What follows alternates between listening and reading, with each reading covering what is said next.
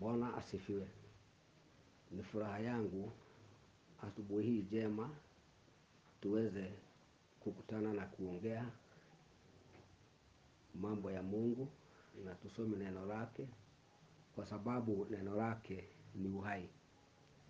Na yale mambo nataka tuongee ni mambo ambayo inahusiana na imani, kwa sababu maandiko yanasema kama hakuna imani hakuna Mungu.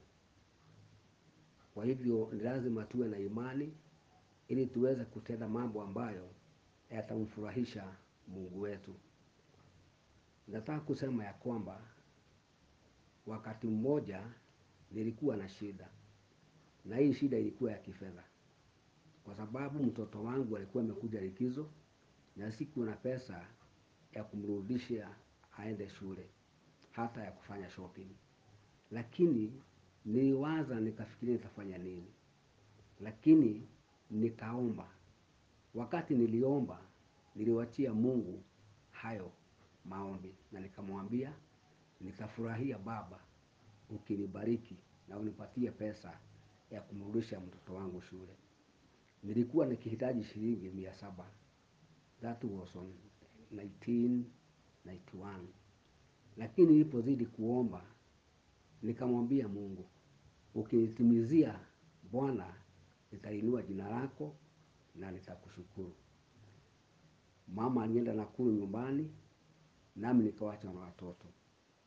Mimi ilipofika siku ya Friday, tulikuwa na kesha mahali fulani, na nikaweza kwenda kwa ile kesha. Tulikesha huko tukiomba na kusoma neno la Mungu. Lakini nikawaambia itakapofika kesho asubuhi saa 12, mimi nitaondoka na niende nikaangalia watoto, kwa sababu nimewacha peke yao. Ilipofika saa 12 asubuhi, nikawaambia sasa mimi naenda ili nikaangalia watoto. Wakati huo sikutarajia kupata chochote, lakini nilipotoka nje, msichana wa mahali tulikuwa tumeenda akasikia ninaenda. Akaamuka akanifuata, akanifikia nyuma ya nyumba yao na akaniambia, brother, Bwana ameniambia nikupatie pesa kwa sababu Wamboi anarudi shule. Nikamwambia Bwana akubariki sana na nimefurahi. Nikachukua zile pesa, nikaweka kwa mfuko na hata sikuangalia ni ngapi. Nilipofika nyumbani, nikapiga magoti nikaomba kwanza. Nilipomaliza nikaangalia ni pesa ngapi. Nikakuta zilikuwa shilingi 2000.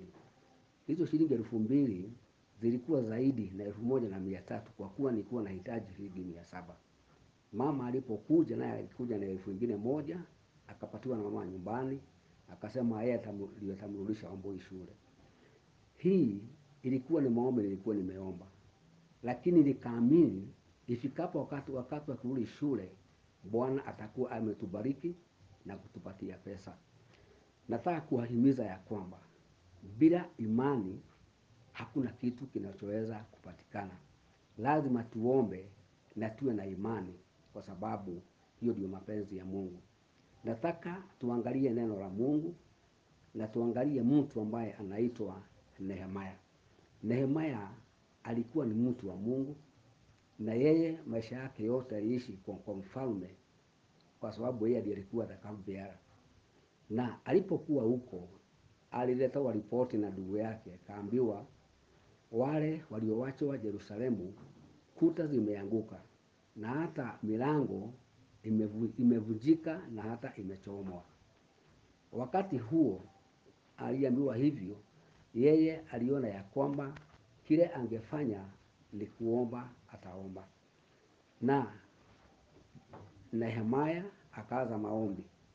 Aliomba usiku na mchana, akimulilia Mungu, akimuuliza amsaidie na ampatie kibali cha kuweza kurudi Yerusalemu ili aweze kujenga zile kuta na hata milango ya Yerusalemu. Nataka tusome hili neno. Maandiko yanasema, Nehemia 1 from verse 1. The words of Nehemiah son of Hakaliah, In the month of Kislev, in the 20th year, where I was in the citadel of Susa, Hanani, one of my brothers, came from Judah with some other men, and I questioned them about the Jewish remnant that survived the exile, and also about Jerusalem. They said to me, those who survived the exile and are back in the province are in great trouble and disgrace. The wall of Jerusalem is broken down, and its gates have been burned with fire. When I heard these things, I sat down and wept for some days.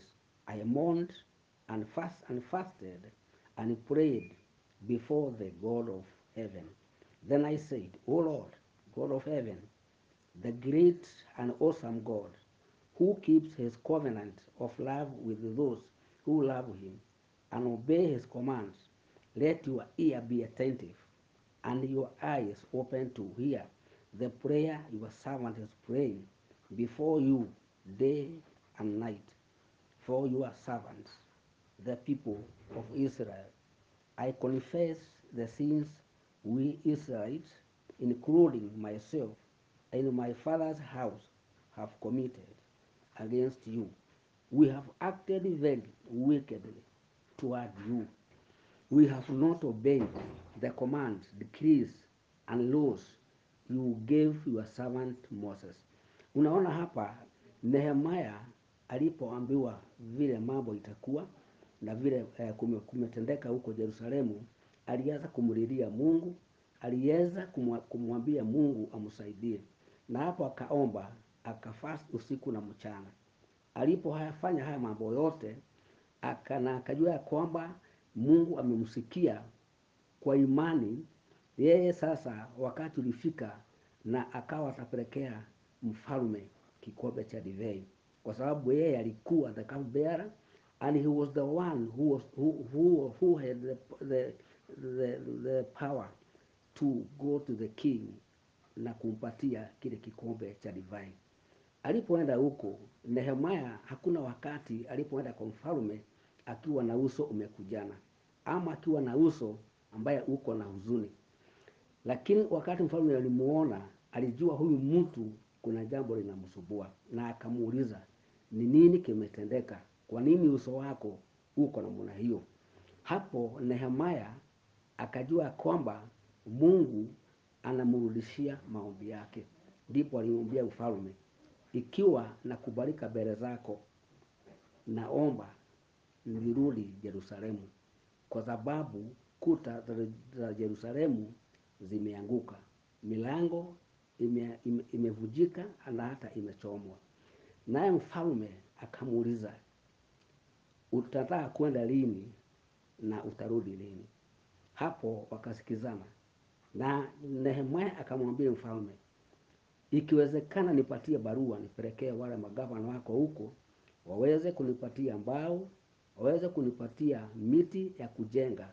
Naye mfalme hakusita kumpatia zile barua alimpatia, na Nehemia akashika njia. Alipoenda alifika Yerusalemu na akaona vile mambo yalikuwa. Mungu alimsaidia na akaweza kujenga ule ukuta na akahakikisha kila kitu kimeenda shwari kama vile alivyomwamini Mungu. Haya maandiko nimeyasoma ili tuweze kujua ya kwamba imani ambayo tuko nayo huenda ikafanya kazi kabisa ikiwa tutamwamini Mungu. Kwa sababu Nehemia hata wakati alikuwa akiomba, yeye hakutarajia apate kuona maono, hakutarajia asikie sauti, hakutarajia aote ndoto, lakini kile alichokuwa nacho ilikuwa imani peke yake. Sio vibaya kwa Mungu kukupatia maono, sio vibaya kwa Mungu kukupatia ndoto, sio vibaya kwa Mungu kukuangalia na ujue ya kwamba hapo pamoja na wewe wakati wote unataka akufanyie jambo. Lakini la kwanza kabisa na la muhimu kabisa ni imani ambayo uko nayo, kwa sababu hiyo imani inafanya mambo mengi, naye Mungu anaweza kukupatia jawabu mingi sana. Maombi yako mengi ambayo umeomba yatarudishiwa tu kwa sababu ya imani ambayo Mungu wako amekupatia. Mungu wetu ni Mungu wa rehema, na ni Mungu husikia maombi yetu, na yeye wakati mwingi yeye hutupatia kile kitu tunachotaka, kwa sababu yeye ni mwaminifu. Najua kuna maandiko mengine hapa ambayo iko katika kitabu cha Luka 17 na mstari wa 5. Maandiko yanasema, the apostle said to the Lord, increase our faith. He replied, if you have faith as small as a mustard seed, you can say to this mulberry tree, be uprooted and planted in the sea, and it will obey you. Suppose one of you had a servant plowing or looking after the sheep. Would he say to the servant when he comes in from the field, come along now and sit down to eat? Would he not rather say, prepare my supper, get yourself ready, and wait on me while I eat and drink? After that you may eat and drink. Would he thank the servant because he did what he was told to do? So you also, when you have done everything you are told to do, should say, we are unworthy servants, we have only done our duty. Hapa Mungu anaendelea kutuhimiza na kuonyesha njia ya kuobey na kutenda yale Mungu anataka tutende. Unaona hapa mitume walimwambia Mungu tuongezee imani, kwa sababu bila imani hakuna kitu wangefanya. Hata yale mafundisho walifundisha, hata zile miujiza walitenda, hawangetenda bila imani, kwa sababu imani ni uamini na roho yako. Ukisha amini na roho yako, Mungu anakutendea chochote ambacho unataka akutendee. Wakati mwingi sisi hatuangalii kile tunafanya, bali tunaangalia mawazo yetu na kuona kama kwamba jambo lolote ambalo unaliomba ni kama halitafanyika. Lakini imani peke yake ndio itafanya tuweze kufanya mambo ambayo Mungu anataka tufanye. Kisoma kitabu cha Luka 18 na mstari wa 4 inasema, for some time he refused. Huyu alikuwa jaji aliyekataa kumtimizia mama mjane kesi yake ambaye alikuwa mpelekea ili apatiwe haki yake, lakini huyu jaji akakataa. Na maandiko yanasema, for some time he refused, but finally he said to himself, even though I don't fear God or care about men, yet because this widow keeps bothering me, I will see that she gets justice, so that she won't eventually wear me out with her coming. And the Lord said, listen to what the unjust judge says, and will not God bring about justice for these chosen ones, who cry out to him day and night? Will he keep putting them off? I tell you, he will see that they get justice, and quickly. However, when the Son of Man comes, will he find faith on the earth? Unaona, hani maandiko ameandikwa. Huyu mama alikuwa na mahitaji yake, alikuwa na shida zake, lakini alikuwa anaenda kwa jaji, lakini huyu jaji hagemsikia hata kidogo. Lakini ilifikia wakati akasema, huyu mama amenisubua sana, nitamtimizia haki yake ili aweze kuja kunisubua kila wakati, na akamtimizia. Sasa Bwana anauliza, nyinyi ambao tunamjua Bwana na tunafanya mapenzi yake, si atatutimizia zaidi na tuweze kuona vile Bwana anatuangalia? Wandugu wapendwa, na wasihi katika jina la Yesu Kristo, tuweze kuona ya kwamba tunashukuru Mungu na tunamuomba Mungu ili aweze kutusaidia na kutenda mapenzi yake na kufanya kile Mungu wetu anataka tufanye ili tuweze kupata haki yake. Hata hii ugonjwa imekuja ya corona, kuisha kwake itategemea imani ambao sisi ambaye Bwana ameita tutakuwa naye, kwa sababu lazima tuombe na tuombe na imani ati kile tunaomba leo kitatendeka, kwa sababu Mungu ametuhakikishia. Tukiwa na imani ya kutosha, mambo yote yawezekana. Kuna mafuriko yamekuja, ni imani tu itafanya. haya mambo yote yamalizike. Ugonjwa wowote ambao unatusumbua ni Mungu tu atakuja kutuponya, na aponye nchi yetu kwa kadri tunavyoomba, kama sisi ndio wale Mungu ameita. Unajua, wale hawamjui Mungu hawajui imani ni nini. Kile wanaangalia ni yale mambo yanatendeka mabaya na yale yanasemwa, lakini mwenye kuokoka na mwenye ako na imani atazidi kuomba, naye Mungu kila wakati atatimiza maombi yetu, kwa sababu tumekuwa watu wa baraka. Mungu atusaidie tuweze kuwa na imani. Mungu atusaidie kama Elijah ambaye aliweka madhabahu yake na yale ya Baali, lakini ilipofika zamu yake aliambia wale manabii wa Baali, msongee karibu, na akasema madhabahu yake iwekwe maji mara 7. Hata ilipowekwa maji mara 7, yeye aliomba na moto ukaanguka ukachoma madhabahu yake. Yale ya Baali hakuna kitu walifanya, lakini waliaibika hadi wakauawa wote. Elijah alipoenda mlimani aliomba mara 7, akimwambia mjakazi wake, hebu kwenda hapo nje na uone kama kuna mawingu ya mvua. Alienda mara 6, lakini mara ya 7 akasema naona wingu kidogo kama saizi ya mkono, ambayo ndio nimeona. Na akaambiwa basi mwambie Ahabu akimbie haraka aende nyumbani kwa sababu ya mvua. Mungu wetu ni Mungu mwaminifu, kwa sababu vile Elijah alisema, mvua ilikuja kunyesha, mvua kubwa, na Bwana akadhihirika utukufu wake katika maishani mwa Elijah na watu wa Israeli. Nawaambia wapendo, sisi Mungu anatupenda, na ndipo ametusaidia na kutuambia tuweze kuendelea kumwangalia na kuona ya kwamba mambo yote yako salama. Wakati huu nataka kusema ya kwamba Mungu wetu ni Mungu mwaminifu, na atazidi kutubariki, atazidi kutupatia mahitaji yetu yote, kwa sababu yeye ni Mungu wetu. Nataka kuwahimiza wapendo wa Kristo City Church, Bwana ametuita, na wakati huu hata ingawa kuna majaribu mengi, kuna njaa, kuna magonjwa, kuna shida ya kazi, kuna shida nyingi ambazo zimetupata, Bwana hatatuacha kamwe. Ataendelea kuwa nasi wakati wetu wote, ili ajidhihirishe kwetu ya kwamba yeye ni mwaminifu, na yeye ndiye mkuu, na yeye ndiye Bwana wetu, yeye ndiye Mungu wetu, na hakuna wakati atakuja kutuacha.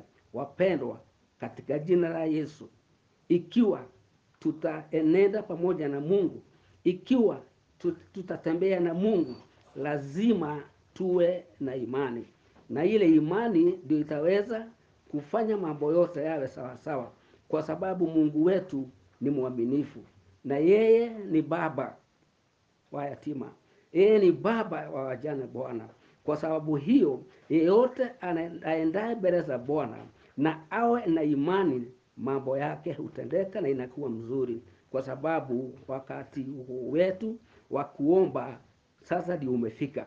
Yale mambo yamekuwa katika nchi hii na dunia yanahitaji tu maombi, yanahitaji tu imani, kwa sababu tutakuja kufaulu tukisha tegemea Mungu wetu ya kwamba yale tunafanya itakuja kuwa sawa sawa.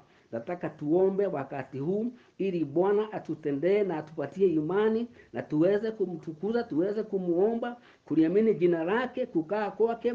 Turuhusu Yesu Kristo aje ndani yetu, ili nazi tuwe ndani yake, aweze kutuongoza, aweze kutupatia kila kitu ambacho tunahitaji, kwa sababu yeye ni mwaminifu. Bariki kanisa letu Mungu wetu, bariki viongozi wetu Baba, kwa sababu wewe ndiye Mungu ambaye anastahili kuinuliwa. Hebu na tuombe wakati huu. Baba, katika jina la Yesu Kristo, Bwana wa rehema, twaja mbele zako. Sisi ni watoto wako Baba, sisi ni watumishi wako Bwana, kwa sababu umetuita na majina yetu Baba. Tunaliamini jina lako kwa sababu ni kubwa, na hakuna mwingine kama wewe Mungu wetu. Hatuwezi bila wewe. Wewe ndiye Baba yetu, wewe ndiye Mungu wetu, na tunaliinua jina lako Baba. Ibariki nchi yetu ya Kenya, kwa sababu unaona wale mambo yanaendelea Baba, mambo ya corona, mambo ya mahitaji mengi, watu kukosa kazi, watu kukosa chakula, watu watu nyumba yao kubomolewa, Baba wa mbinguni. Mvua imenyesha mingi, Mungu wa majeshi, kama kwamba Baba wa majeshi watu wako wanaangamia, lakini najua ya kwamba tukikuomba na kuamini utaondoa yale mafuriko Bwana, utaleta mvua kidogo, Mungu wa ajabu, kwa sababu bado tunahitaji mvua Baba ya chakula, Mungu wetu, na maji ya kutumia Baba, lakini tuondolee mafuriko, Mungu wa ajabu, kwa sababu wewe ndiye Mungu wetu.